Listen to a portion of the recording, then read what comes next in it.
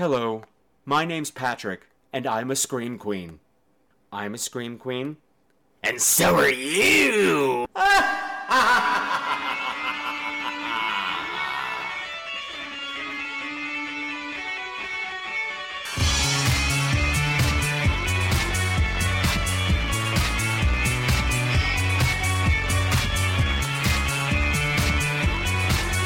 Hello, my screamers, and welcome back to another episode of Scream Queens, the podcast where horror gets bent. This is episode 25, and to celebrate this milestone, we're going to take a look at Adam Green's Frozen. Well, not Adam Green is Frozen, it's a movie he made called Frozen, and well, you know what I mean. And then, we're going to take a sneak peek at the upcoming Brad Anderson film, Vanishing on 7th Street. I remember Vanishing on 7th Street once, and on 73rd Street, and in the men's room of the New York Eagle. Never mind. And finally, Scream Queens is going to the red carpet when we attended the world premiere of Sci-Fi's original picture, Megapython vs. Gatoroid. Are you jealous? Do you wish you could have been there? Well, only in your dreams.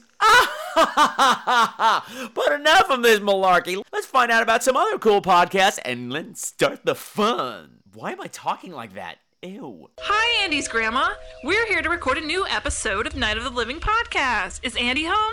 Oh, me so sorry. He no home right now. You follow me. Oh, Andy's room smells kind of weird. Yeah, really strange. He left his computer on over here, too. Hey, guys, why do you think Andy might have this mask of human skin? That's weird. Maybe you guys know why there's this machete in the corner.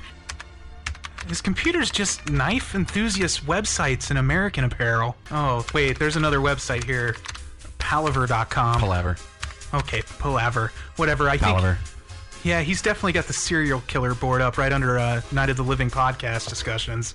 Oh, Jesus. Maybe we should get the hell out of here. Maybe we should go. Yeah, I think we should. Hey guys, you ready to record?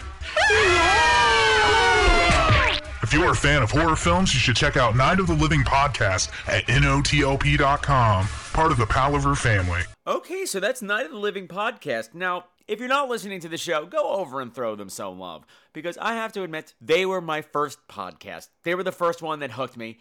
And if it wasn't for them, you wouldn't be listening to me now. So either you can thank them, or you can go write them hate mail, depending on how you feel about me. But I know you love me. You love me, right? Please love me. Okay, so what are we talking about this week? What has gone on in the life of me? First of all, I have to apologize. I have to apologize to Robert R. Best. I had every intention of reviewing your books this week, and I've been in contact with you, but things have gotten extremely busy here. And, it was the premiere. I'm sorry to bump you for a Megapython, but, actually, I've talked to Robert about coming on the show and doing an interview and maybe hosting a movie with me, talking about one of his favorite movies, and maybe I'll tie it into that episode, or not. I suck, is what I'm saying. I suck. But like I said, a lot has been going on, with me work-wise, and I've gotten so wrapped up in this podcast that I've let my career slide. I need to be working on 2 levels here. So I need to back off for a little while and focus on my work. Now, don't panic. That does not mean I'm leaving you. I think I need to scale back my production schedule because when I started, things were slow, and then it was the holidays and things are dead. But now things are picking up, so I might be putting out a little less frequently, maybe every 2 weeks. But here's the deal. I might only be putting out once every 2 weeks. But the shows are going to be extra long. Yeah, I know some of you, Betty and Crazy Lawnmower Guy, you've been saying, I want the show to be longer. Well, you're probably going to be getting at least hour and a half shows every 2 weeks from now on. Possibly more, depending on my schedule, but I've tried to keep myself regular since we started in July, but now I'm a little blocked up, so we need to take things a little slowly. Also, we had free Showtime last week, the cable channel, and obviously, we don't have it normally. So I had to catch up on the entire Dexter Season 5 in about 3 days because I didn't know we had the free Showtime till Wednesday. So that was a lot of TV that I had to watch really quickly. So between the Pythons and Dexter, Dexter, I'm glad I'm finally caught up. I'm glad I can talk about it and stuff. I don't like Julia Stiles. I know people have been bitching about the season, and I thought it was fine, because I think Dexter is like Buffy, and that a bad episode of Dexter is still better than most of the crap you see on television. But Julia Stiles was not working for me. I don't like her. Andy from NOTLP, I now see what you mean about her butterface. It never struck me before, but man, when she'd get upset about something and her whole face would kind of cave in on itself and just, it would stay there, she just irked me. If for nothing else, whenever they were sneaking around, her voice is just always this loud. And I sneaking through somebody's house, trying not to get caught, and she's like, hey, Dexter, why are you doing that? Shut up. And in addition to Dexter, I have confessions to make. I don't know what's happening to me. Those of you who follow me on Twitter and Facebook, you already know this about me, and you probably have already stopped listening to this show because I, for some reason, have gotten wrapped up in not only bridalplasty, but You're Cut Off on MTV. Now, I know I've got listeners over there in the UK and worldwide, so if you're not in the United States, you might not be familiar with these particular programs. Bridalplasty is a reality/game show in which brides-to-be compete to be the perfect bride. What does that mean? Well, every week they're competing to win plastic surgeries. And the person who wins the whole thing at the end gets a complete body makeover. It is garbage. It is narcissistic garbage. And You're Cut Off is a show on MTV in which they take a whole bunch of spoiled, rich princess bitches and cut them off from their trust funds and all their money and whatever, and try to make them live like real people, which is completely hilarious because they're so not living like real people. However, it makes me laugh. There's a girl on it, Jennifer, who's always drunk. If she was a character in a movie, I would love her. But she's not. She's a real person. And I still kind of love her. I love to hate her. Her and a lollipop. She's always eating this lollipop. I guess it's made of platinum or something because it never gets any smaller. Either that or she's not a good sucker. Okay, ew, moving on. I'm trash. I'm absolute trash. I don't know why I'm watching them, yet they're on my DVR. It's not like I'm stumbling across them. I'm actually setting the DVR. This is a cry for help, or at least for people to talk about it with. But the other thing that happened with my TV watching was I did stumble across an episode of Wife Swap. I don't watch the show. I don't think I've ever watched this show. But it was one of those days and there was absolutely nothing on television. So I started watching Wife Swap, and it turned out to be the episode that they always show on the Stoop lately. It's the one where the survivalist woman is addressing the other family, and she's like, you allow your children to participate in sports and other extracurricular activities when you don't teach them about the important things, like fighting zombies. Yeah, so of course I recognize the woman. I'm like, oh, we gotta watch this one. This is gonna be good. And that family was crazy. That survivalist family was crazy. He was crazy and she was stupid and crazy. And I don't know which one's more dangerous because she was talking about terms that she couldn't even pronounce them. She's trying to sell the other father on the whole Mayan end of the world thing. You gotta look at this website. It says here that on that date in 2012, there will be catastrophic events that shall bring forth the apocalypse. Cataclysmic, I believe, was cataclysmic. Cataplopic. Cataplopping for the apocalypse. The apocalypse. That's the apocalypse, the apocalypse. Let's call the whole thing off. But I'm watching this, and after it was over, I turned to Brad, who was watching it with me, and I said, my God, not only did they have kids, I'm like, they were allowed to have kids, they found each other. You know, they're both crazy. They're both the same kind of crazy, and they found each other. And I said to Brad, what are the odds of that happening? That two people with the exact same kind of crazy find each other like that? And then I looked at him, and I realized we're those people. We're not survivalists, but we're the same kind of crazy, and we found each other, and it was an aha moment, which then led to a ha-ha moment. And oh, poor Bradford, he's just staring at me like, what? What is it? What? Why are you looking at me like that? What is it? Funny. Oh, this is the other cool thing that happened with Mr. Brad. There was one day I left the house and I had forgotten my keys. And he had texted me that, it's like, oh, you forgot your keys. So we live in a building where you have to get buzzed in. So he buzzes me in. And I'm walking up the 3 flights of stairs. And I get to the top of the stairs. And just as I do, our apartment door slowly creaks open. Not all the way open, just like a quarter, halfway open, maybe. And he's just standing there in the doorway, half in, half out. Just giving me the weirdest look, just standing there. I ain't got no shoes on. And I get to the top of the stairs and it stopped me in my tracks. I said, what? What's wrong? What's going on? You're just staring at me. He's not saying anything. I said, Bradford, you are freaking me out. What's going on? And he says, I'm just making the world a creepier place. Hearts, flowers, violins. It was a magical moment. I like that. Somebody taking my advice and putting it into practical use in real, everyday life. Way to go, Mr. Brad. Now, one of the many movies I wound up watching during this whole Blizzard downtime, no voice period was this documentary that everyone's been talking about called Nightmares in Red, White, and Blue. And it's a history of the American horror film and how it's evolved over the past, almost 100 years and how it reflects society and this, that, and the other thing. And I have to say, fuck this movie. I know everybody else has loved this movie, and I loved it for a while until the halfway point. And I'm going to tell you what completely fucked this movie. It's a little twerp, self-proclaimed film historian named John Kenneth Muir. Yeah, I'm calling you out by name, bitch ass. Now, he comes on, and he just starts spouting shit in the most smug, self-important, very, very pleased with himself manner that made me want to strangle him. For instance, they're talking about the Friday the 13th series, and he was talking about how Jason is a force of nature, and every time Jason is killing, there's always a storm outside. Like Jason is something you can't reckon with, like a tornado or a hurricane, because every time he kills, there's a storm. And while I say there are often storms in Friday the 13th films, it is not only every time he's killing. You made it very specific that it was every time he's killing, it's raining or a storm. It's not so. But what they used to illustrate this point is a clip from the original Friday the 13th with Kevin Bacon looking out on the horizon saying, oh yeah, there's a storm coming. The wind shifted a good 180 degrees. I'm like, that's not Jason. That was his mother. We all know that.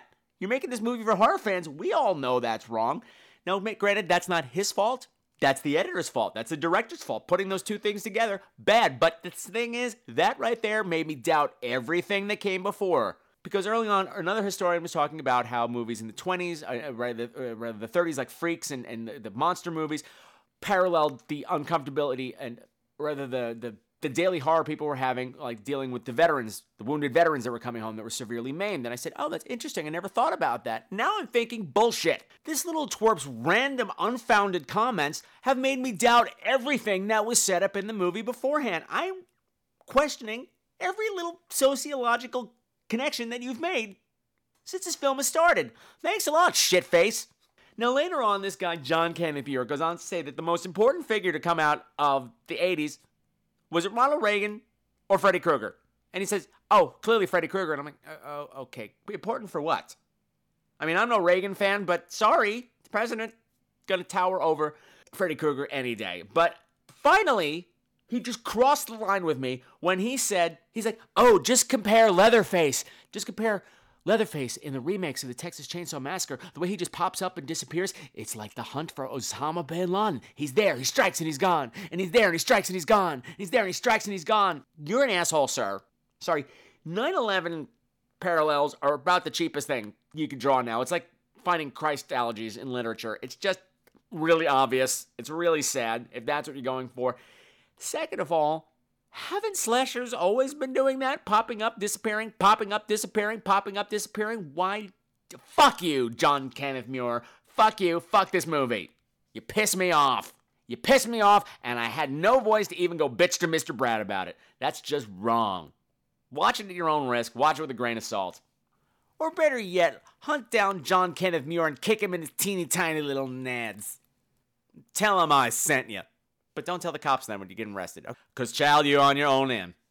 Oh, the other thing that was interesting, my friend Owen and I, Owen, the guy who's allegedly going to come on and talk about Carrie, and he's a big Dark Shadows junkie, so we might talk about that too. I would have to catch up on that, but that's not the point right now. We went and caught a matinee of a show with this fantastic title of Gruesome Playground Injuries. Really, how can you not love that title? I didn't even know what it was about. I'm like, I'm in. And then I found out, time back to Dexter, it was starring Jennifer Carpenter from Dexter. Now I'm doubly in. And we saw the show and it was okay. It was kind of a drama, a little nihilistic for my taste. There was just these two, guy and a woman, who have been connected throughout their lives. There's these incidents throughout their life where they were brought together by some horrible injury that put one or the other into a hospital. So the whole thing took place in hospitals and sick rooms and like school nurses' offices and stuff like that. And, she was great. She was great. I didn't get to get her autograph because I probably just would have, I'm not good with the autograph things. I'm just not. I need to be more aggressive about that. I just kept waiting for her to get potty mouth, and I was really happy when the character had potty mouth, because I probably wouldn't have realized it was her otherwise. You know what? I've been talking for a really long time. Let's talk about some movies, right? Let's just not talk about some movies. Let's get this party started. Take it away, Shirley Bassey.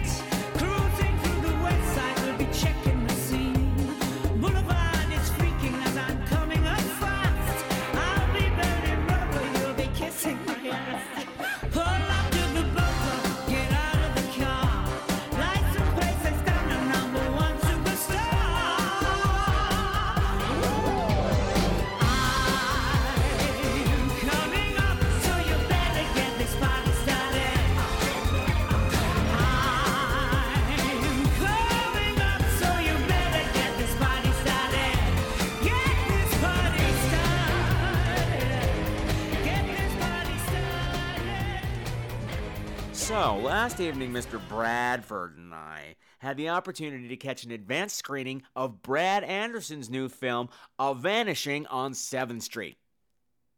I knew nothing about it, and I bet you probably don't either, so why don't we just listen to the trailer and discover it together? Like Columbus, but without all the massacring.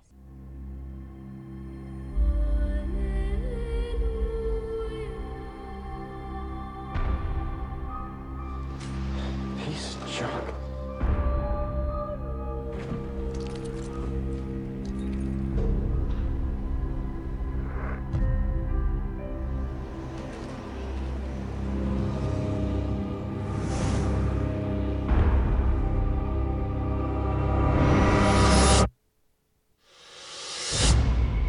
Hello?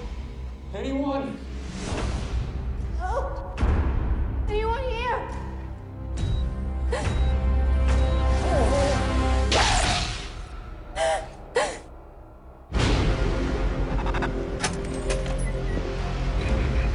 You're the first people I've seen in 2 days.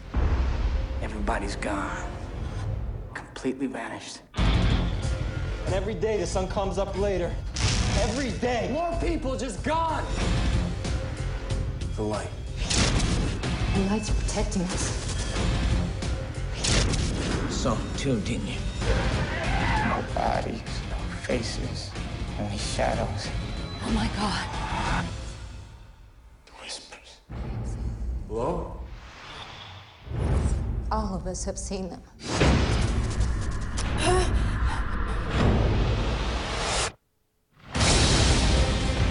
Stay on the light. I'm gonna make it. Out there in the dark, those souls. Put a last spin on the wheel before it stops for good. It can trick you.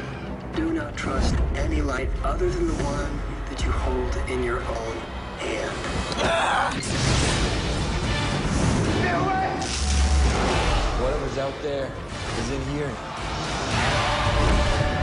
We need to get out of the city. They're out there. We have to adapt. Not enough light! Get out of there! It's alive! Come on!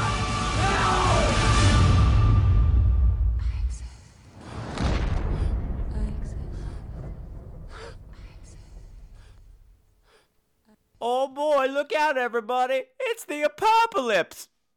Okay, I discovered something about myself just now as I was typing out the name of the sound file for the trailer. For some reason, I don't type vanishing. I keep typing varnishing. So the movie I want to review is called Varnishing on 7th Street, and I don't know what that's about, but it sounds really boring. So I'm not going to talk about it. All right, so I heard about this from Rick at the Dark Side Horror Movie Meetup group, and he had this idea. They were doing a special sneak preview of this movie on pay-per-view before it gets officially released to the theaters.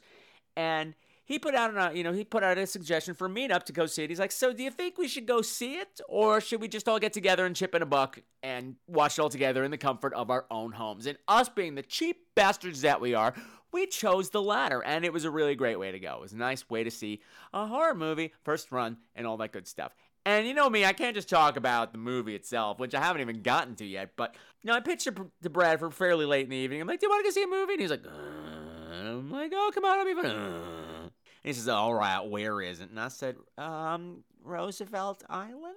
Now, for the not familiar with New York City geography, Roosevelt Island is just an itty-bitty island stuck in between Manhattan and Queens. There's one subway stop on it, and the tram. You probably have seen the famous tram, dangling, King Kong attacked it or something. They're always attacking it in movies. Because monsters like things that dangle, apparently. Well, really, who doesn't? But it's kind of inaccessible. Now, of course, anytime I have to go to Roosevelt Island, I am always entertained and thereby keep myself entertained because Roosevelt Island, in my head, becomes Roosevelt Franklin Island. And I know most of you youngins out there have no fucking idea what I'm talking about, but I know you do, Betty. I know you do, Betty. Sing along with me. Roosevelt Franklin, that's my name. Learning all the alphabet, that's my game. The rest of you, you have no idea what you missed.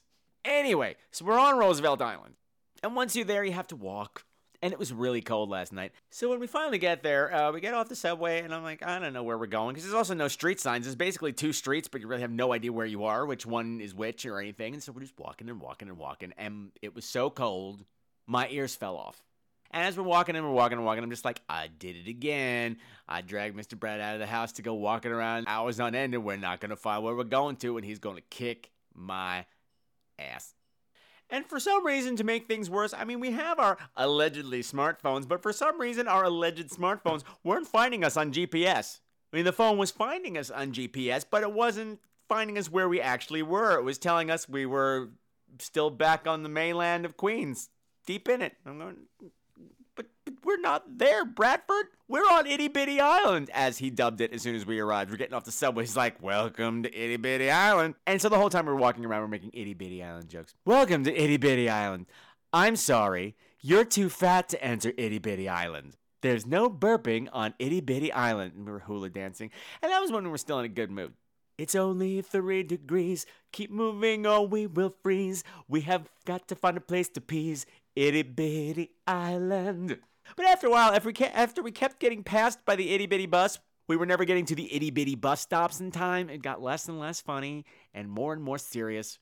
Maybe the smartphone can't find us on the GPS because we've stepped into another dimension. Or maybe my brain is freezing. I don't know. And I'm thinking it's going to end up like the Donner Party. And not in a gay way. But I'm also thinking, as soon as Brad's hand thaws out enough that it doesn't shatter into a million pieces when it hits something, I'm going to get smacked in the face. But that didn't happen. So we finally arrived at the apartment and everything was great. It was warm. We glued my ears back on. We glued them on upside down just to be crazy. But this is stupid. Let's just talk about the fucking movie. Okay. A Vanishing on 7th Street. I was kind of hesitant to go in to see this movie just because it stars Hayden Christensen. And, to be perfectly honest, the man gives me hives. Gives me big itching hives. It just not even because of the Star Wars thing, that doesn't help, but just other things I've seen him in. Every time I see him, he just is, ugh. He's not bad, but he just doesn't even seem to be trying. He's like, hey, I'm hot. I'm Hayden Christensen. I don't need to act. Yeah. And this was not awful, but it wasn't better. Anyway, it also stars John Leguizamo, who does the Mambo, John Leguizamo, and Tandy Newton. And the thing about Tandy Newton, I know it's pronounced Tandy, but it's spelled Fandy to me. And every time I think of Fandy Newton, I just start singing Grease. Oh, Fandy, baby, someday when high school is done. But it's all about musical theater and the Brady Bunch for me. So the movie opens with John Leguizamo. He's a film projectionist in one of these monster plexes. And it really wastes no time getting to the action. Because as he's up there, futzing about with the reels, all of a sudden there's this major power outage. Boom! That was the camera, the film in the camera going. The lights are out for 2 or 3 seconds, and when they come back on, poof! Everybody is gone. Except for him. There's nothing left but a whole bunch of clothes just strewn about. And I said, ooh, it's like Night of the Comet, but without the dust. And all the 17-year-olds in the room were like, huh? And I just felt sorry for them. He goes out in search of help. He's, walking all around. He goes to the mall that's connected, and there's nobody there either. But he finally finds a security guard who seems rather blasé about the whole thing. They go exploring together. They're in some store, department store, and the guard's like, hold on a second, I think I saw something over there. And he separates from John Leguizamo, who looks away for a second, and you just hear thump, and the guard's gone poof. His uniform just lying there on the ground. And John Leguizamo's like, duh? That's peculiar. Now we go and cut away to Hayden Christensen, who's some news anchor. I thought it was funny because his name was Luke. And he was Darth Vader, and now he's Luke. I'm a nerd.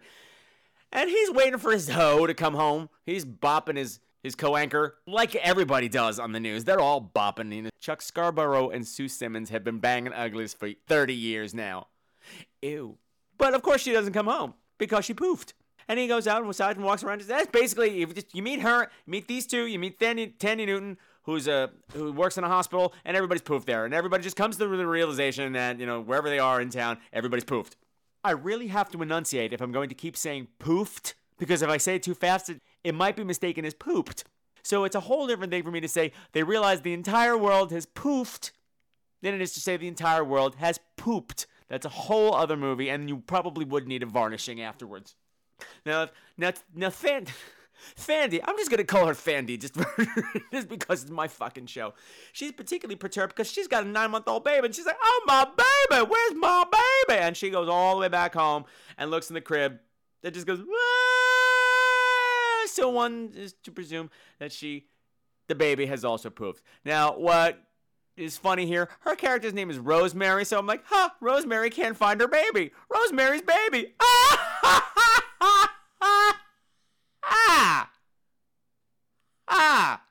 Now we flash forward 3 days. Basically what we've discovered is that everybody's gone.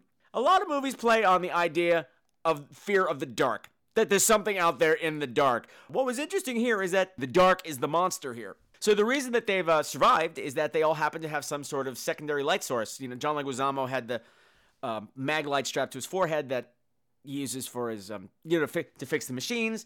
Hayden Christensen had candles all lit up for his hoe to come home and massage his bunions or whatever the hell they were going to do. And Tandy, I don't know what. Oh, Tandy had her little flashlight for looking in people's eyes, which makes no sense because she's a physical therapist, but that's what she had.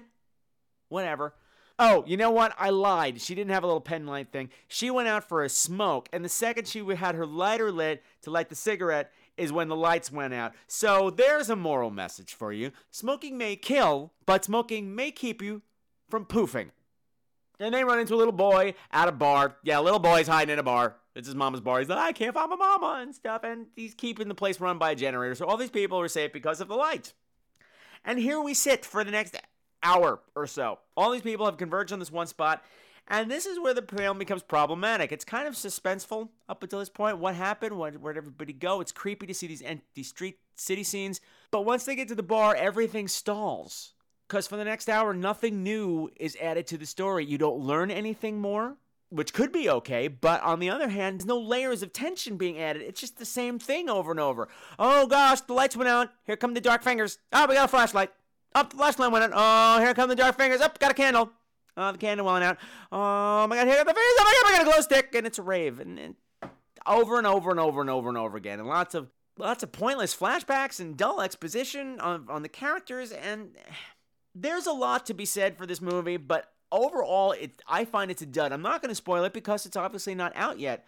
There's a good movie hiding in here somewhere, but it just didn't come out. And it's a weird combination of overkill and underkill. The underkill, what I was saying before, it gets to a certain level of tension, then just sits there for an hour and coasts along and coasts along. And when it comes to the climax, I hate to say it kind of goes down in tension.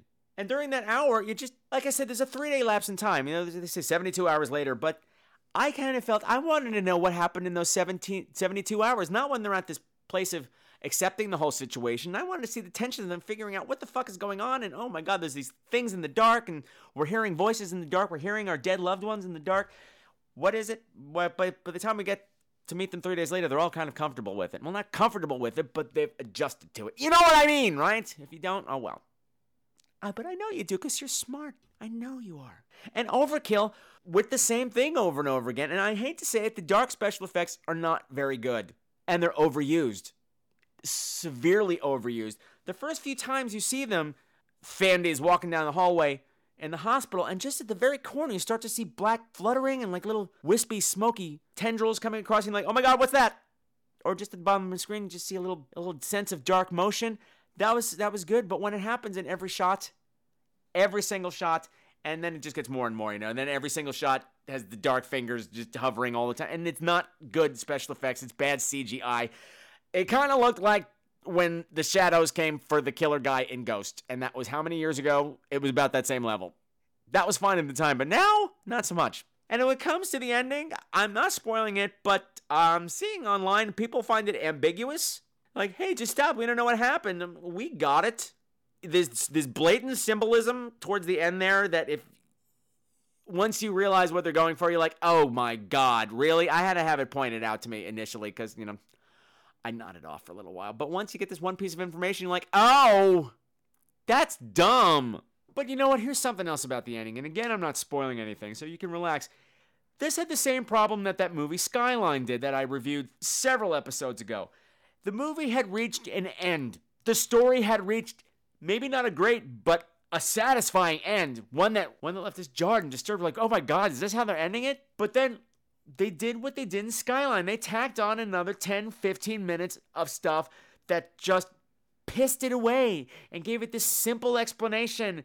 And also in that 15 minutes, they give you this really stupid thing that I'm not telling you about, that when you see it, you're like, oh, come on! Whereas had they just left it in mystery, I think I would have enjoyed it a bit more. The other thing that I'm not happy with, like I said, this is directed by Brad Anderson, and I like Brad Anderson. I loved Session 9. I know a lot of people hate it, but you know what? Fuck you! I liked it. But one of the most effective scenes in that film was that scene in the underground tunnel when the young kid who's afraid of the dark is walking along the tunnel and the lights behind him just start going out and he's screaming and running and they're just popping up right behind him like he's being chased by the dark. Well, guess what? They do this in this movie about 3 times and not well. I realize it was probably in the script, but there was a way to do it to make it not look exactly like the other movie, Brad Anderson. Shame on you. Shame on you. I realize Session 9 wasn't a major release, so the most audience won't have seen it, but I've seen it. I see through you, Brad Anderson. And you're not wearing clean underpants. The thing, too, is that there's, like I said, there's so little going on in this middle part that the group I saw it with got chatty. And honestly, we weren't missing anything because we got it, because it was repetitive. And so we started talking about what we thought was going on, 'cause, was it aliens? Somebody, I'm not saying who, said, well, maybe everybody just left. They took off their clothes and left. Okay, well, that means there's going to be like a whole city full of butt-naked people jumping out yelling surprise at any minute. And, well, actually, I do want to see that movie.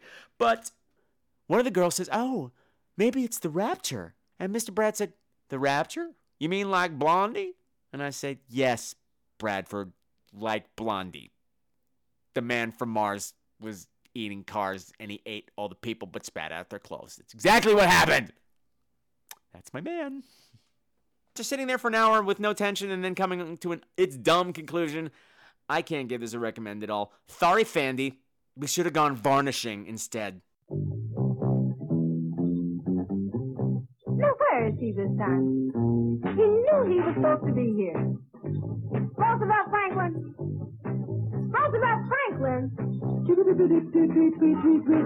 Once more, somebody called me not only by my first but also by my last name. Now, Roosevelt, you knew you were supposed to be here to say your alphabet. Alphabet. Do you know all your letters? A to Z, A to Z, A to Z. What about the ones in between? In between. Yes, well, I don't care whether you know them or not. It's just too bad now. It's too late now. So come on. Roosevelt Franklin, what you say? The very first letter is the letter A. What more can you tell me? The very next letter is the letter B. All right. A and B. A and B, I got that together. Roosevelt, you got that?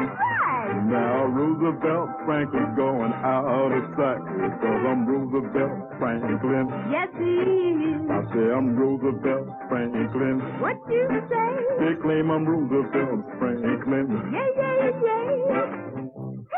Roosevelt Franklin knows his alphabet. Okay, everybody, let's talk about Frozen. Much to my surprise, it's not a documentary about Windows Vista. That wasn't funny at all. Oh, let's listen to the trailer and find out what it is about. Whew. Mama needs to lie down. You guys sure about this? Yeah, it works all the time. All you have to do is go over there and you say, like... I said that I could pay for all 3 lift tickets, and then I left my credit card at the gas station. Right. Totally have money. Just not enough for all 3.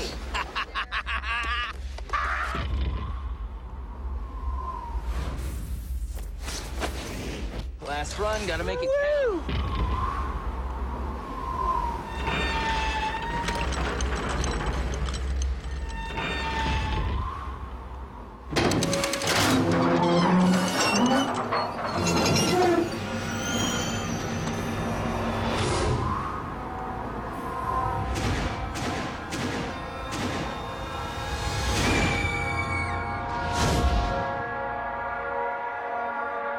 No one knows that we're up here. This is so messed up.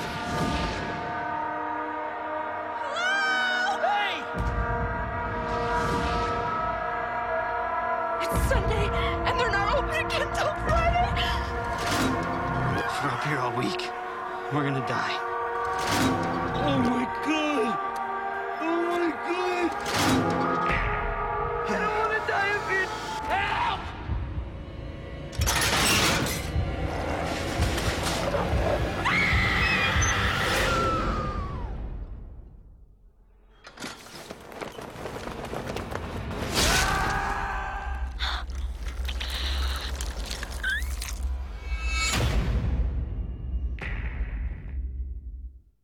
You went and skied where you shouldn't have skied. And now you're trapped where you never should be. You're frozen when your ski lift's broken. That was so stupid, but you know what? It's a gay show and you gotta sing Madonna sometimes. That's just how it is. Okay, Frozen is well, it's not the newest thriller from Adam Green, but it's a thriller from Adam Green, who also brought us Hatchet and Hatchet 2 and Spiral, and I liked all of those movies. Okay, maybe I didn't give the best review to Hatchet 2, but I like Adam Green. Adam Green takes a lot of flack, and I don't get it. This movie took a lot of flack, and I don't get it. I thought this was great. I'm sorry to blow my wad right at the beginning of the review. Somebody get me a wet nap, but it was a great movie. If you don't like it, nah. MYNHHH, nah, is I believe how you spell it. I'm babbling. If you didn't figure this out from the trailer, Frozen is the story of 3 friends who go out for one last run on the ski slope against better judgment, against the advisement of the ski lift operator, and, well, through a series of maybe not so logical or believable events, they get stuck in the lift. I mean, the whole resort shuts down. There's a storm coming in, and they are F to the U to the K to the D. They are fooked. What is the matter with me today? I don't know. I've had too much caffeine, which is unusual. Normally, I've had too many margaritas, but again, I'm off topic. Now, you know how I'm always bitching? That so many horror movies and thrillers today, they make the characters so obnoxious that you hate them. Here is the exact opposite. I liked all 3 of these folks. Kids, whatever you want to call them. You know, because there's the couple that are dating, and then there's the third wheel guy. You know, the guy's best friend. So there's a whole bros before hoes, bit of tension there, and, you know, her trying to fit in. Does it make any of them obnoxious? No. They're all really, really likable, which has made me incredibly invested in each and every one of their safety. So when bad things happen to them, I got really upset. I looked at some IMDb reviews, and I swear to God, I really have to stop doing that, because the more I do that, the more I realize people are just stupid. Because one of the problems is the girl realizes after they get stuck up there, and that they are in fact stuck up there, and that the machine is not broken down and is going to be fixed, She's like, oh my God, it's Sunday night. They're not going to be open again until Friday. Now, it has been established earlier on in the film. Somebody says, why the fuck are you closing at 7 o'clock on a Sunday when you're only open 3 days a week? So it's established that it's open on the weekends. And that's it. You look at these IMDb reviews, everyone's like, oh my God, it's so stupid that a ski resort would shut down for a whole week just because of some inclement weather. Did you not watch the fucking movie? Maybe if you weren't tweeting or writing these stupid reviews or writing down the frame numbers, the time frame, the time signatures of when the things you thought were stupid happened in the movie, maybe you would have been able to follow the basic plot, shitheel. So anyway, these poor kids are stuck up on the ski lift. A storm is coming in, and oh, by the way, there are wolves. Did I mention that? There are wolves. And even though it's just 3 people in a confined, well, it's not a confined space. 3 people just in this limited, there's no blocking, there's no running around, there's no action. It's a tense film. Maybe they don't make the best choices.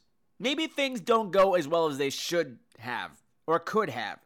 And people are picking on the movie for that. And I said, you know what? I don't know what I'd do in that situation. If I'm out there in the cold for hours and hours and hours and I haven't eaten and I haven't had any water and I haven't gone to the bathroom and I'm cold, losing sensation in my extremities, I might not make the best decisions either. I'm sorry. Not all of us are Tony and Neil from Wasteland Wanderers, because I'm sure they would have figured out the best possible way, and I'm not knocking them because these guys know their survivalism. Had there been room on that ski lift for 2 more people, they would have been like, all right, this is what we should do. We should do that, and we should do this, and we should do that, and we should do this. And they would all been home in time for hot toddies and Tabitha's salon makeover. But they weren't there, so they don't make good decisions. But had they made good decisions, there would have been no fucking movie. You know what? I'm yelling like I didn't like this movie. I'm yelling because I don't like people who are stupid. As a testament to the tension in this film, Mr. Brad did not watch this with me. He's like, oh, what are you watching? I'm like, oh, it's 3 people stuck in a ski lift. He's like, nope, I'm out. Because like I've said before, he's claustrophobic. And even though they were in the wide open spaces, that was enough. No. He had to keep coming in from the other room to see if I was all right because I was screaming at the TV so much. Like, no, oh God, oh Jesus, bad wolf. No, don't do that either. Oh God, please don't do it. And I'm surprised the neighbors didn't come over, but they've decided we're crazy at this point. Seriously, by the sounds that come out of here on a daily basis. I mean, I should set a recorder out in front of our apartment door just to find out what actually is echoing down the hallway. And I can kind of understand why people look the other way when we're coming down the stairwell. Oh well. That's the price of being intensely creative. I'm not talking about the movie.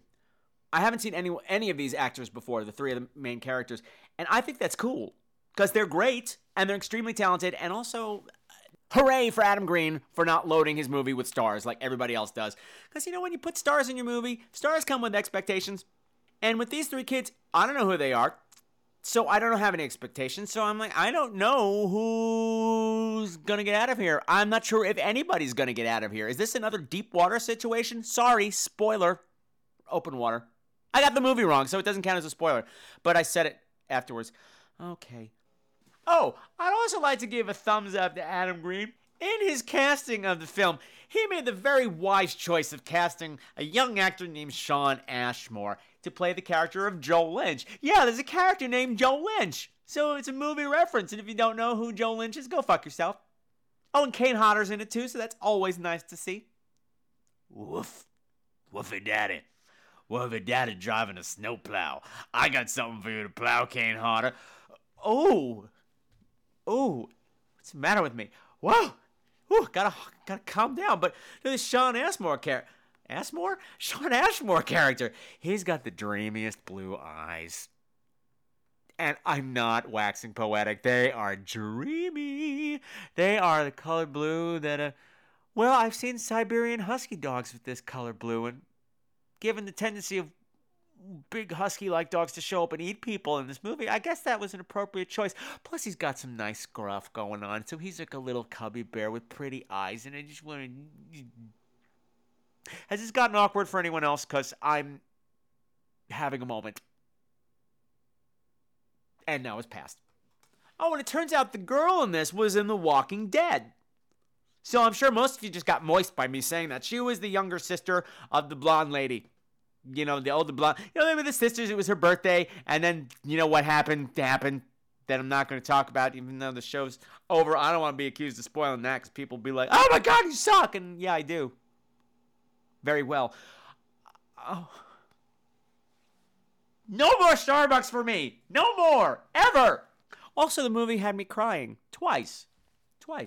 As I said, you really feel bad for these characters, and when the situation starts to sink in on them and how bad this is, and what's left behind at home, things they never tied up, and, you know, maybe you have a puppy at home who's sitting at the door waiting for you, and you're not coming, and it was really sad.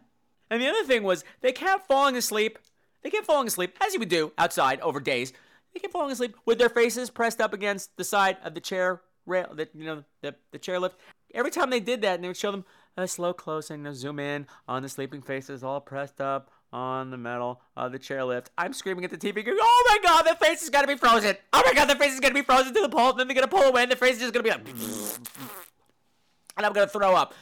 Maybe that happened. Maybe it didn't, but I screamed about it a lot. Brad had to keep coming in going, it's all right, honey. Nobody's face is going to get stuck to the chairlift. Is that it will? It'll be like Randy in A Christmas Story or whoever the fuck that kid was with his tongue. And he just shook his head and he went back in the bedroom. Probably was wondering how he got himself into the situation. But you're in it, goddammit!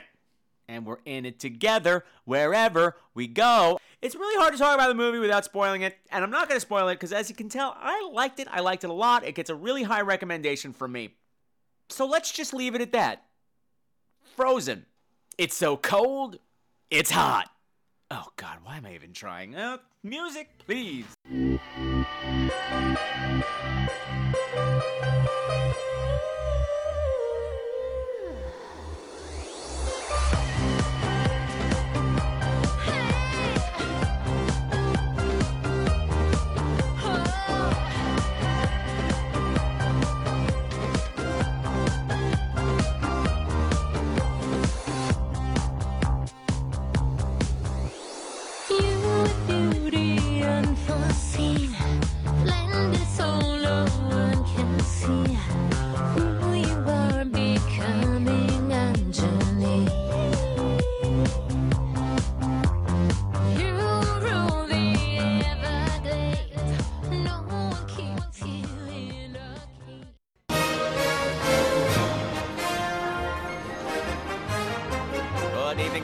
And lands beyond. We're reporting to you here outside the Ziegfeld Theater in New York City at the glittering star-studded premiere of sci-fi's latest epic, Mega Python vs. Gatoroids.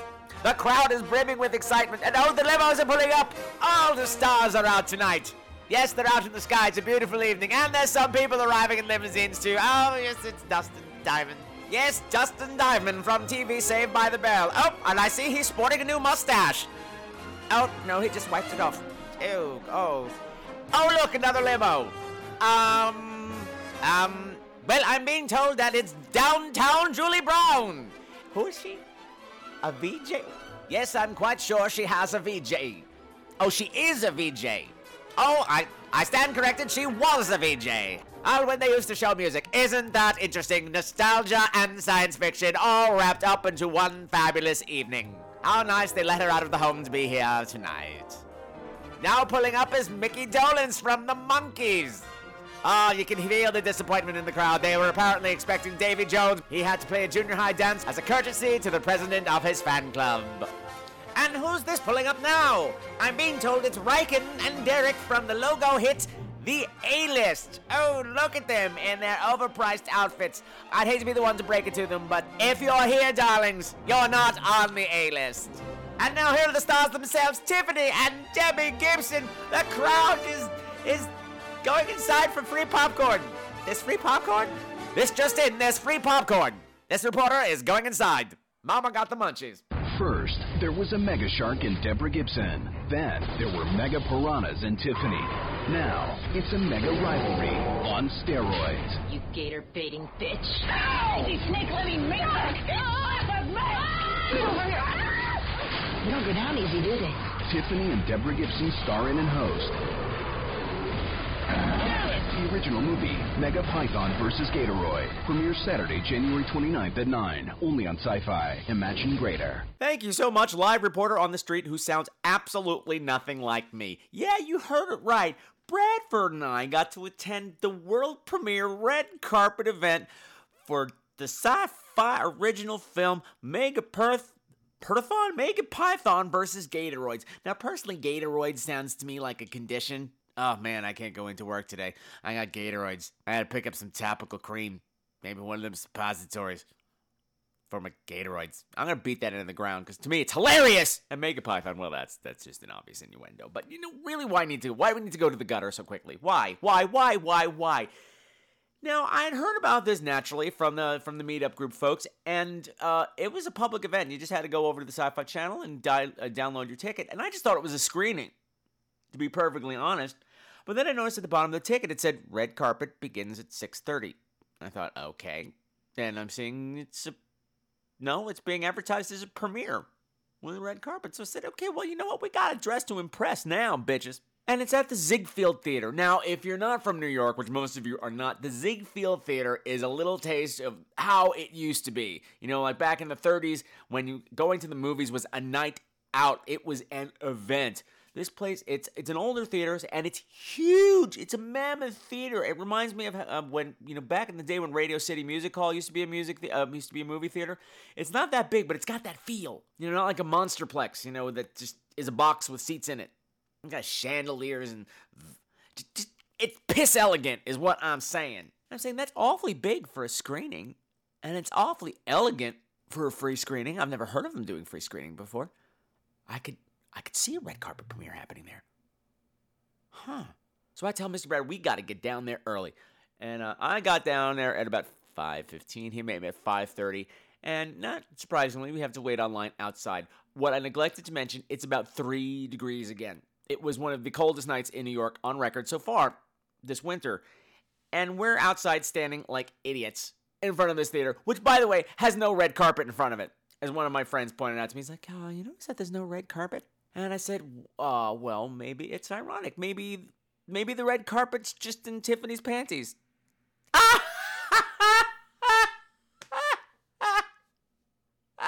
No, he didn't laugh either. He thought it was stupid. Like I said, we're standing out there freezing, and we're the only ones there. It was me, the people from the meetup group, and like 10 other people on this line.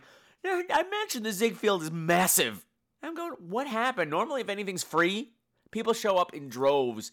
And according to the website, all the free tickets were gone. The entire event is booked. I went, all right, maybe the cold is keeping people home. I don't know. All I know is that Mr. Brad is staring holes into the back of my head. The I'm going to kill you when we get home holes. Or worse, I'm going to be all Southern and say really sweet things about this entire evening for the rest of our lives. Oh yes, what a wonderful time that was. I have never in my entire experience gone through an evening such as that. When I first got there, I tried to go into the theater. I saw people mulling about in the lobby, and I didn't see anybody outside. So naturally, I'm thinking, okay, I guess I'll go inside and see what's going on. Immediately, this gigantic goon of a bouncer is like, what do you want? I'm here to see a movie. Did I have a ticket? He's like, are you VIP? No, I'm just a P. You go outside, you wait outside around the corner. And I go around the corner, there's the line. Okay, so there's a VIP section with goons. Maybe it is a premiere. Somewhere around 6 o'clock, the doors in the dank hallway where we had to stand, the dank alleyway where we had to stand, fling open, and these, girls come bopping out, and like, hey, who's on Team Tiffany? Who's on Team Debbie? And they start handing out these gigantic buttons, support, so that you could show your support for which of the two divas in this film you're there to see. Now, I have a past with Miss Gibson, like on a personal level. We go way back, like 1985 back, like before she had a record back. And I'm not going to go into it here because she can find out what I'm saying about her and sue me or something. And it's just ugly. I don't want to be ugly here. I just want to make you laugh and tell it how it is. But I was going to pick a Team Tiffany until I saw that the button said Team Debbie, not Deborah. I have been staunchly against the My Name is Deborah Now movement for Miss Gibson. Like, no, bitch, you're always going to be Debbie to me. I call you Debbie because I know it irritates you. But lo and behold, these buttons said Debbie, and I'm like, oh, her publicity person is going to be having a shit fit. I'll take 12. Actually, I wound up taking a bunch of Tiffany's too because, hey, I'm a double agent. I go both ways. Ew, not like that way. No, the other. Okay, this got awkward. Anyway, They finally let us into the theater. There's nobody in there. They've got 65,000 ushers, so clearly they're expecting a crowd, and there's nobody there. And they're like, okay, if you got a pink bracelet, you got to go sit in this you got to sit in this teeny little corner in the back. I'm like, okay. This is total segregation, and the fact that you gave us free popcorn and drinks is not really making up for it, even though since there's nobody here, I more than took my fill. No, I'm walking in with... I could have opened up my own silo with the amount of popcorn that I had, is what I'm saying. And everybody's standing around looking really uncomfortable, like, why is there nobody here? We have all these people working, and there's nobody here. There's supposed to be all these people on the balcony, and there's nobody here. And I don't know what George, who runs the horror movie meetup group, did. He talked to the right people, and all of a sudden, our group, not the rest of the peons, all the meetup folks, got to move all the way up front, which of course is like a half a mile in this theater. So now we're really nice and close, and it's pretty awesome. And it's awesome, but not enough to get to Scream Queen of the Week, George. Sorry. And the movie was supposed to start at 7:30, but 7:30 comes and 7:30 goes, and it's not starting, and there's nobody here. Now, of course, I was entertained because the music they were playing while we were waiting was alternating back and forth between Tiffany and Debbie's greatest hits. And I'm singing along, I get lost in your eyes, and I feel my spirit rise. I love her octave jumps and everything. And I'm doing my Tiffany, I Think We're Alone dance, which I'll probably have to do a video of and post on the web at some point, but not at the moment. We're talking about that. But Mr. Brad was so embarrassed. He's like, shut up. Be quiet. There might be real fans here, and you're making them. I'm like, I'm having a ball. This is not ironic singing along that I'm doing here. He's like, oh my God, I might just eat your popcorn. We've got 58 pounds of it. There's a couple of ad exec types starting to float in, trickle down, office-y looking people. And then somewhere around 8, Mr. Brad's like, I used to work in catering all the time, and they're probably at a cocktail party on a bus somewhere, and that bus is going to show up, and they're all going to get here at the exact same time. No sooner did he say that, the floodgates open, and here comes the D-list. Oh my God, it was fantastic. Oh, all of a sudden, it's still not full. The place is still, maybe half full tops, but now you got everybody I just mentioned. Dustin Diamond, you had Downtown Julie Brown, you had her sister, you had her daughter, who I thought might have been a hooker the way she was dressed. Because God, Mickey Dolenz, the guys from the A-list, people that I didn't see. Apparently Taylor Dane was there. Oh, a bunch of other people were there. Now, of course, Mr. Brad is not as pop culturally aware as some of the rest of us, so I'm having to explain who some of these people are. And he's like, who's Dustin Diamond? I don't know him. He used to be Screech on Saved by the Bell. You probably wouldn't have watched. He said, no, I've never heard of that. And I was explaining how he leaked the sex tape and how, the Dirty Sanchez incident. And he's just like, oh, well. And as I'm explaining this to him, I'm looking at Dustin Diamond's date for the evening. I know it wasn't her in the video. I'm sure it was some dusty old hooker from somewhere. Because I haven't seen the video. Don't want to see it. But I still was looking at her like, you kissed that mouth. Ugh. And for that, date of Dustin Diamond, you are the Scream Queen of the Week because, ew. If that doesn't take bravery, I don't know what does. And you know what? You cannot have the tiara because, ew. Okay, so now this is when the celebrity sighting gets really good because all of a sudden, I hear muscling through the crowd, ooh, Alan Thicke just arrived. Who? Alan Thicke from Growing Pains. And my head whipped around. My head was snapping to find Mr. Alan Thicke. Because, okay, sit down, kids. It's time for a very quick fireside chat. Back in the day, I had a huge crush on Alan Thicke. Before Growing Pains. Because he's a musician, and he has pretty eyes, and I can see he's got a nice toothed chest hair sticking out, and he wrote the theme song to Facts of Life and things like that, and I watched that goddamn show. Goddamn Growing Pains show for years, hoping, just once, he'd take his goddamn shirt off. Never happened. If it did happen and I missed it, please let me know what episode it was in because I have a destiny to fulfill. And now Brad finds out that Alan Thicke is there. He's like, oh, where is he? I want to see him.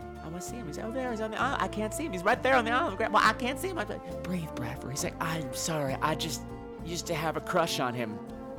I said, ew, you're a skank.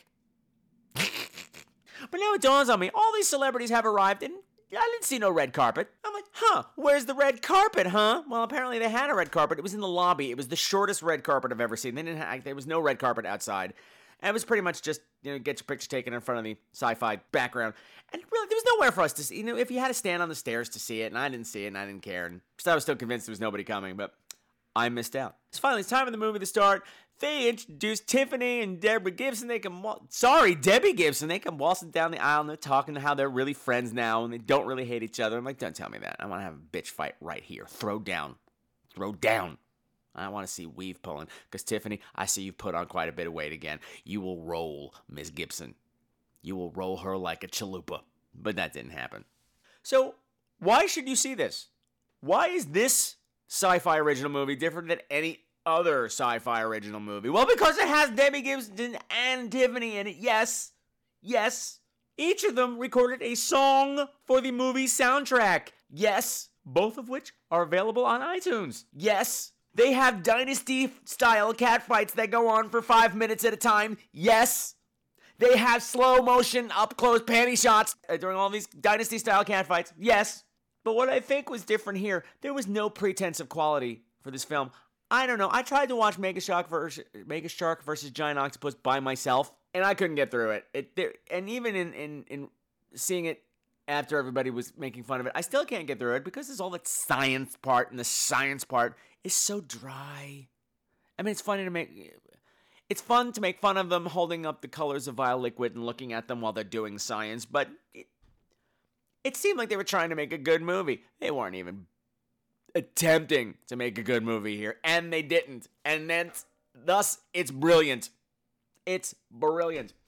Now, I'm not going to get into the plot too much, because you're going to see it this weekend. Yes, that's why I'm doing this early. Yes, when it premieres on the 29th with Debbie and Tiffany hosting. Yes, you will be watching. Now, the trouble starts right away because Debbie Gibson is, I don't know what she is. I don't know if she's she's allegedly an environmentalist, but somebody calls her a doctor at one point. I'm like, I don't know what she is. If she's some sort of, if she's still doing science, I don't know. It doesn't matter. She's breaking in. They're doing environmental crime. They break into some rich dude's private snake collection because rich people shouldn't be keeping reptiles as pets. They should be free.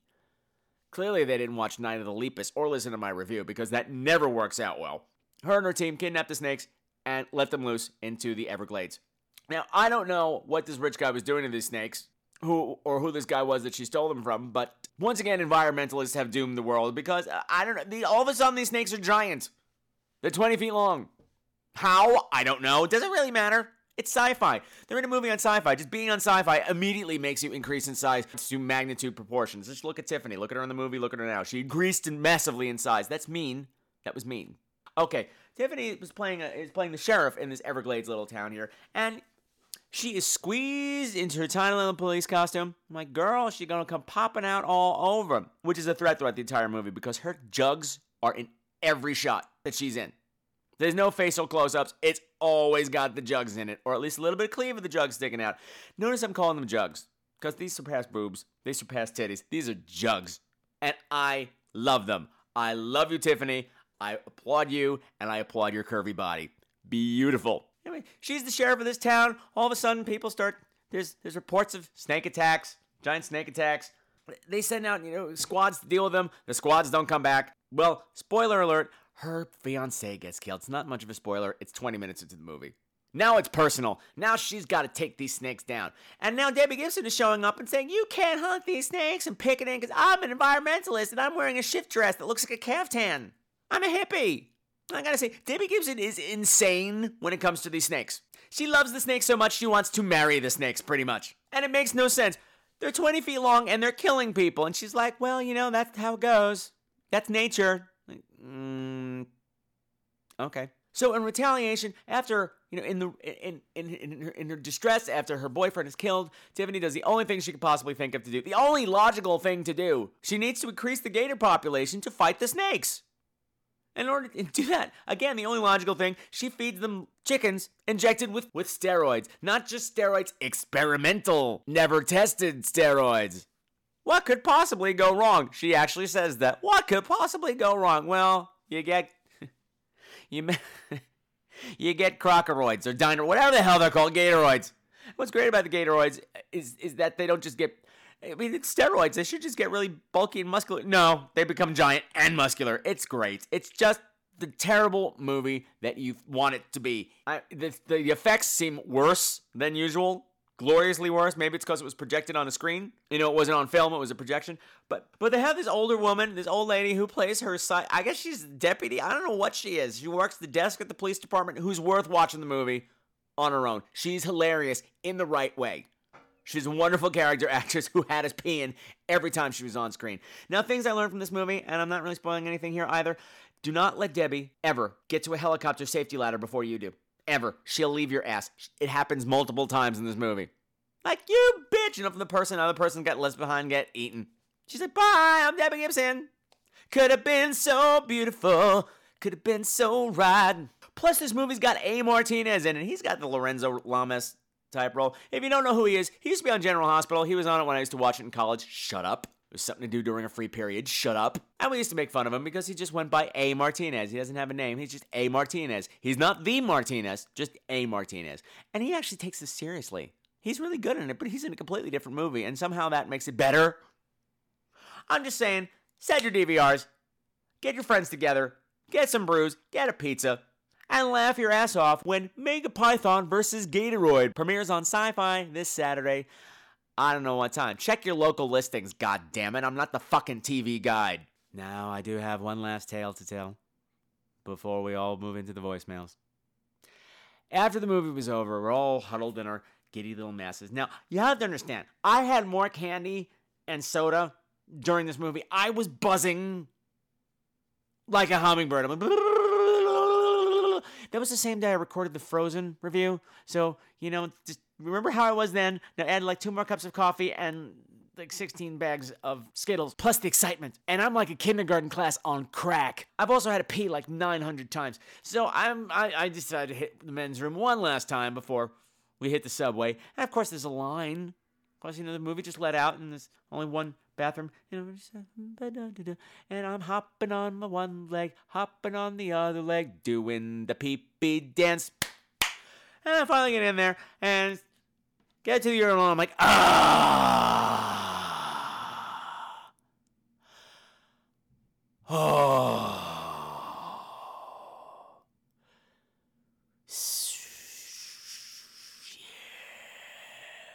And in the midst of my ecstasy, I turn my head to the right and realize I'm peeing next to Alan Thicke. And in a weird way, it was some sort of high school boy's dream come true. The men's room at the Ziegfeld Theater, where magic happens. Now, ladies and gentlemen, boys and girls, from the soundtrack of Mega Python vs. Gatoroids, Tiffany.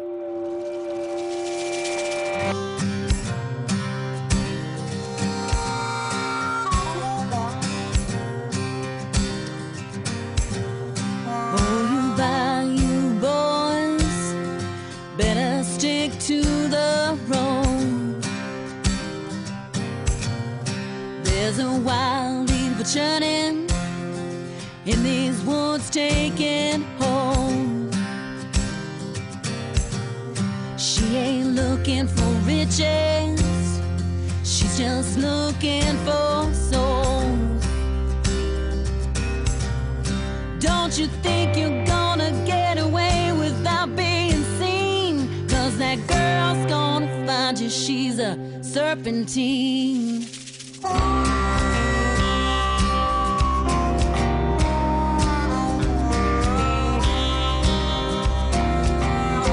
What the devil's forgotten, well, it's right on her tongue. She gets all up inside you till your voodoo's undone. She's gonna tattoo your heart with a number 13, 'cause when that girl comes to find you, she's a serpentine.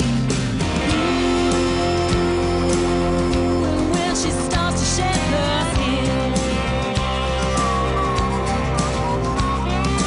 ooh, she's gonna hook you like original sin.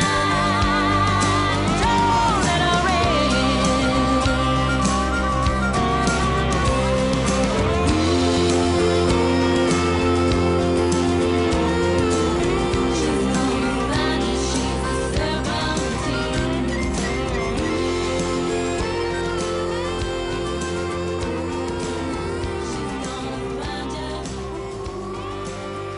Patrick, Cop and Nail Neil here, and I got a question for you.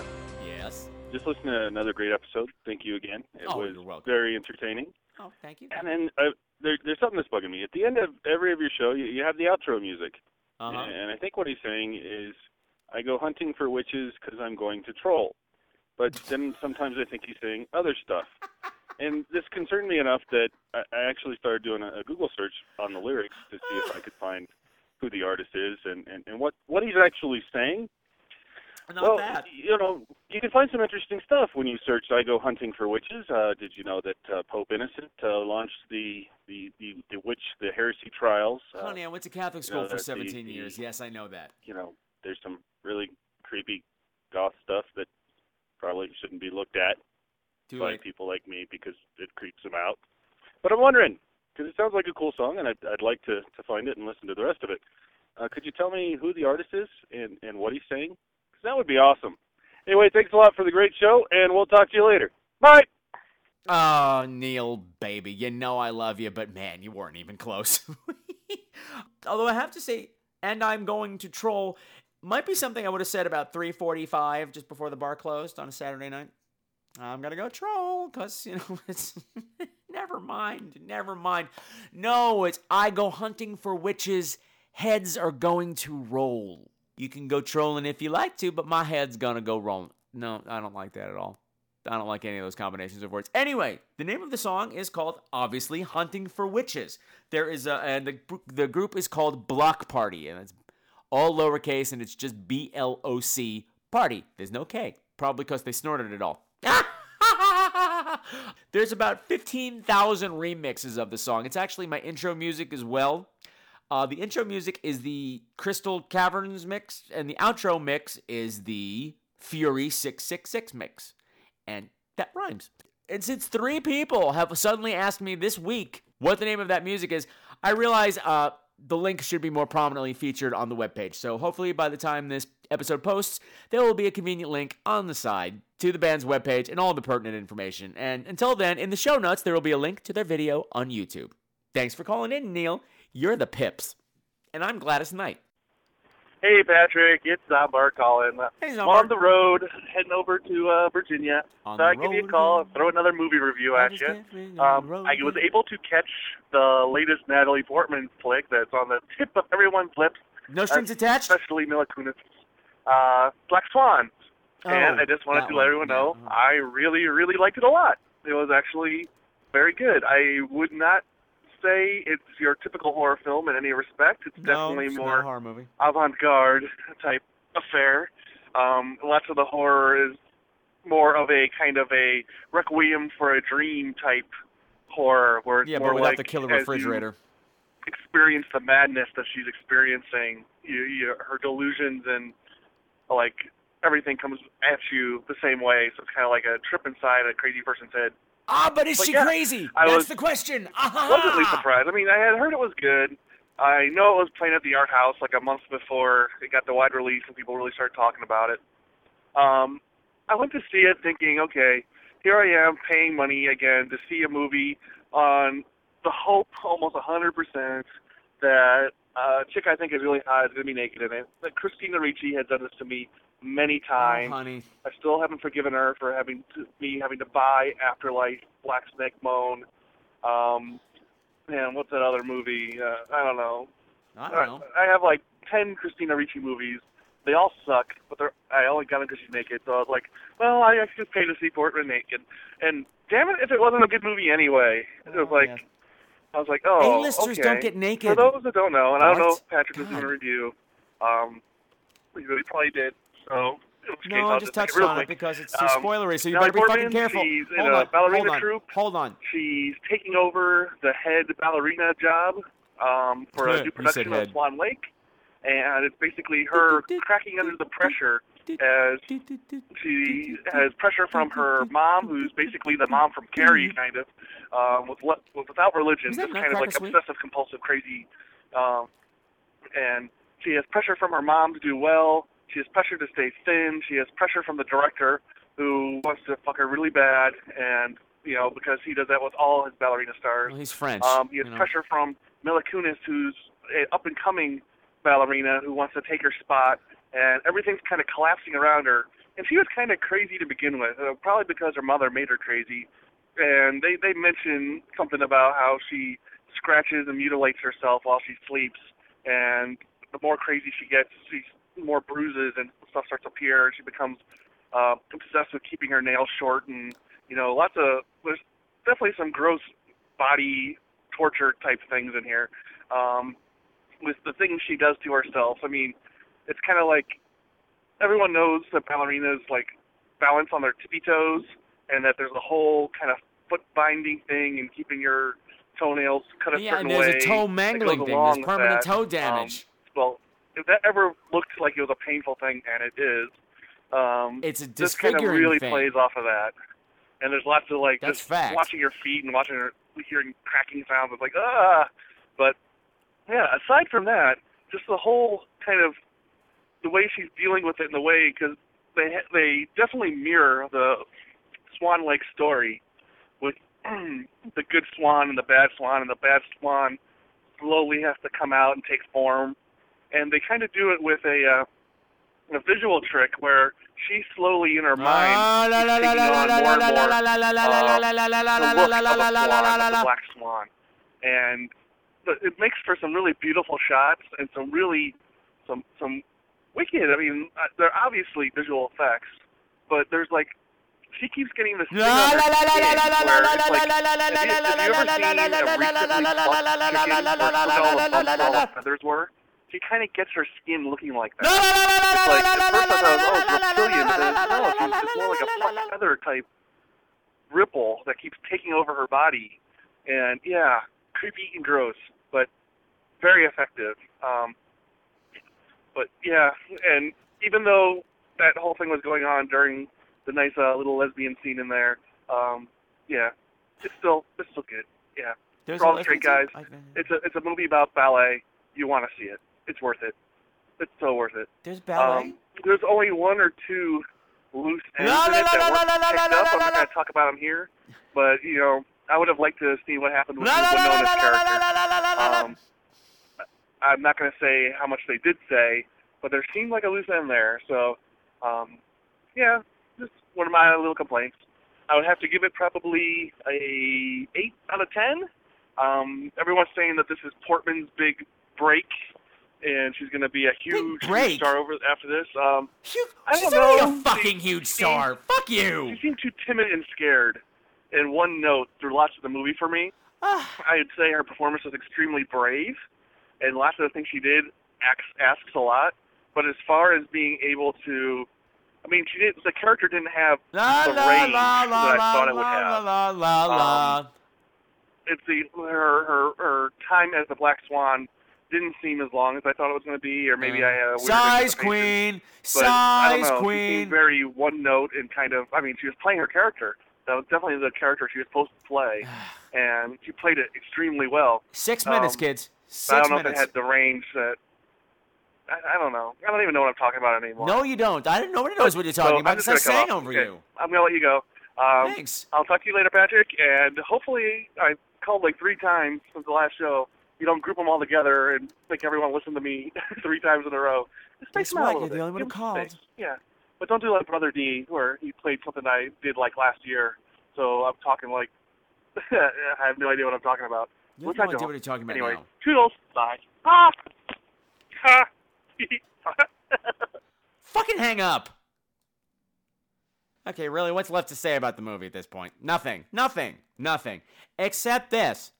Was she insane?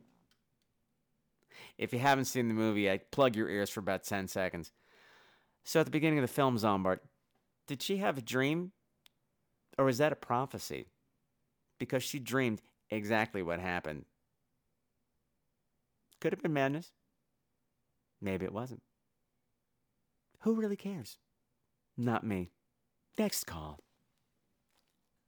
Hey, Patrick, it's Chris, and Sean is on here with Skype. We're waiting for you. Are you freshening up? Let's go. We've got a show to do, young man. Talk to you soon, I hope. I beg your pardon, but did you just imply that I am less than fresh? I never... Well, there was that one time, but never mind. Yes, what? Chris is referring to, I had an appointment to sit down with Chris and Scott and guest on their podcast, 42nd Street Drive-In, talk about the John Waters movie, Female Trouble, starring Divine. Unfortunately, what Chris and Sean forgot is that a queen has the right to make an entrance. Also, a queen has the right to keep a gentleman call a-waitin'. And a queen is going to be running on gay standard time, which means if the party starts at 8, I'll be there by 2. So be sure to check out episode 2 of 42nd Street Drive-In to hear what we all find out about Female Trouble. And it's a movie. I don't mean like Menzies. I think we all know about that. And I'm certainly not going to do a podcast about it this week. Hey, Patrick. It's Zombart. Hi, Zombart. I just listened to your last show, and we got to stop all this fighting. It's really bad. You know, mea culpa, yes. Yeah, I'm not a fan of Joe Dante. He is to me what Toby Hooper is to Matt. Did one thing good, don't like the rest. And I'm sorry you didn't like the Black Christmas review. I thought it was good. I didn't listen to it. Give some love to the people out there that do like it. You know what? I'm not a fucking charity. I'm not here to give love to the Black Christmas remake lovers. Fuck them. You're trying my patience. Next call. Hey, Patrick. This is Metal Mikey calling in. Metal Mikey, thank you. I had to call in the day late because, I was still late listening to the show, and I would have listened to it yesterday, but that leads into B, I was in immense pain yesterday. My back decided to sprain out on me, and I'm like, oh, you motherfucker. But, hey, it's all good, and I did listen to episode 23 of Scream Queen with a Z. Yeah. That's my show. And I have some thoughts to share, although I will admit none of them are really terribly pertinent this time out. I'll be Because as shame as I am to say, probably the most recognizable movie on the list, which is Black Christmas, I've still not seen. I know, I'm sorry. You can unleash your queenly wrath on me another time. No. I don't know why. That's I'm just really lazy about seeing Bob Clark's horror efforts, because I do want to see that sometime. And I also do want to see, what was it, Death Dream, the other one that he made around the same time period. Probably the only horror effort I've seen from Bob Clark is Children Shouldn't Play with Dead Things, which is honestly a lot of fun, and I really do enjoy that one. But also, let me see. By now, I should hope that Brad is feeling much better. He is. I imagine also by now he is feeling better, but if he isn't, then get better soon, Brad, damn it. And with your story about your sister's dinner party, you know what, Patrick? I consider you a very well-spoken man, but it also comforts me to know that you are also a maestro in the fine technique of foot and mouth disease, like myself. I have my moments. Sometimes I'll just say something and I'm just like, oh, that was really fucking stupid. Why did I even say that? And, I don't know, that you seem to have kind of an on and off streak about films that are kind of rough for you to get through, namely Make-A-Wish. I mean, granted, you didn't say it was bad, but, you know, sometimes it almost seems like a film is worse when it's boring instead of being bad. Because, you know, if a movie is terrible, if you're just having an absolute horrible time getting through it, it's still eliciting a reaction, an emotion. Granted, it's not the emotion that I'm sure the filmmaker would want, but still, you're at least experiencing something while watching it. To me, the worst crime a film could have is for it to be boring. Yeah. For it to just not be involving at all. That is probably one of the least entertaining things you could ever put yourself through, and I think a filmmaker just outright fails in any regard with that sort of project. Yeah. But finally, for my thoughts for this episode, okay, so I want to hear it from your non-drunken lips, from your non-soused brain. Are you really ugly, fat, stupid elitist? What? Because I will admit, though, one of them does not apply to me. Everybody knows I'm not fat. The other two, they could be debated, but the fat part, no. So does that mean that I'm 1/3 acceptable to you, Brad, or Patrick? Oh, God, I sound like I'm drunk now. No, that's just me being a dumbass. But anyways, Patrick, what's happening? You take it easy. An excellent show as always. Thank you. And I look forward to playing catch up because I know there's an episode 24 out, and I have yet to listen to it. Ha ha! Ha. Anyways, take it easy, man. Talk to you later. Okay, bye. Bye. Did you just call me fat? Oh my God. First, Chris suggests that I'm not so fresh, and now I'm fat. I don't know what I did. I don't even know what's going on. Mikey, you totally lost me. Is that New York thing? You know, like the real America bullshit? Because that would be the answer. That would be no, and kind of. That really took me off guard. I'm speechless. That doesn't happen very often. Isn't that right, Mr. Brad? Shut up. Anyway, what else did you say? Yes, Brad is feeling better. He is feeling much better, and it's all due to the efforts of Nurse Jane Fuzzy Wuzzy. Shut the fuck up. It works. And yeah, the incident with my sister, it's unfortunate. One of the things that comes from years and years of improv experience and training, the first thing they teach you is don't think. You know, turn off your brain a little bit. If you edit everything you say, if you think about everything you say, you'll wind up never saying anything funny or interesting. And your timing will be way off. So I've turned off my edit button a long time ago, if you couldn't tell from the show.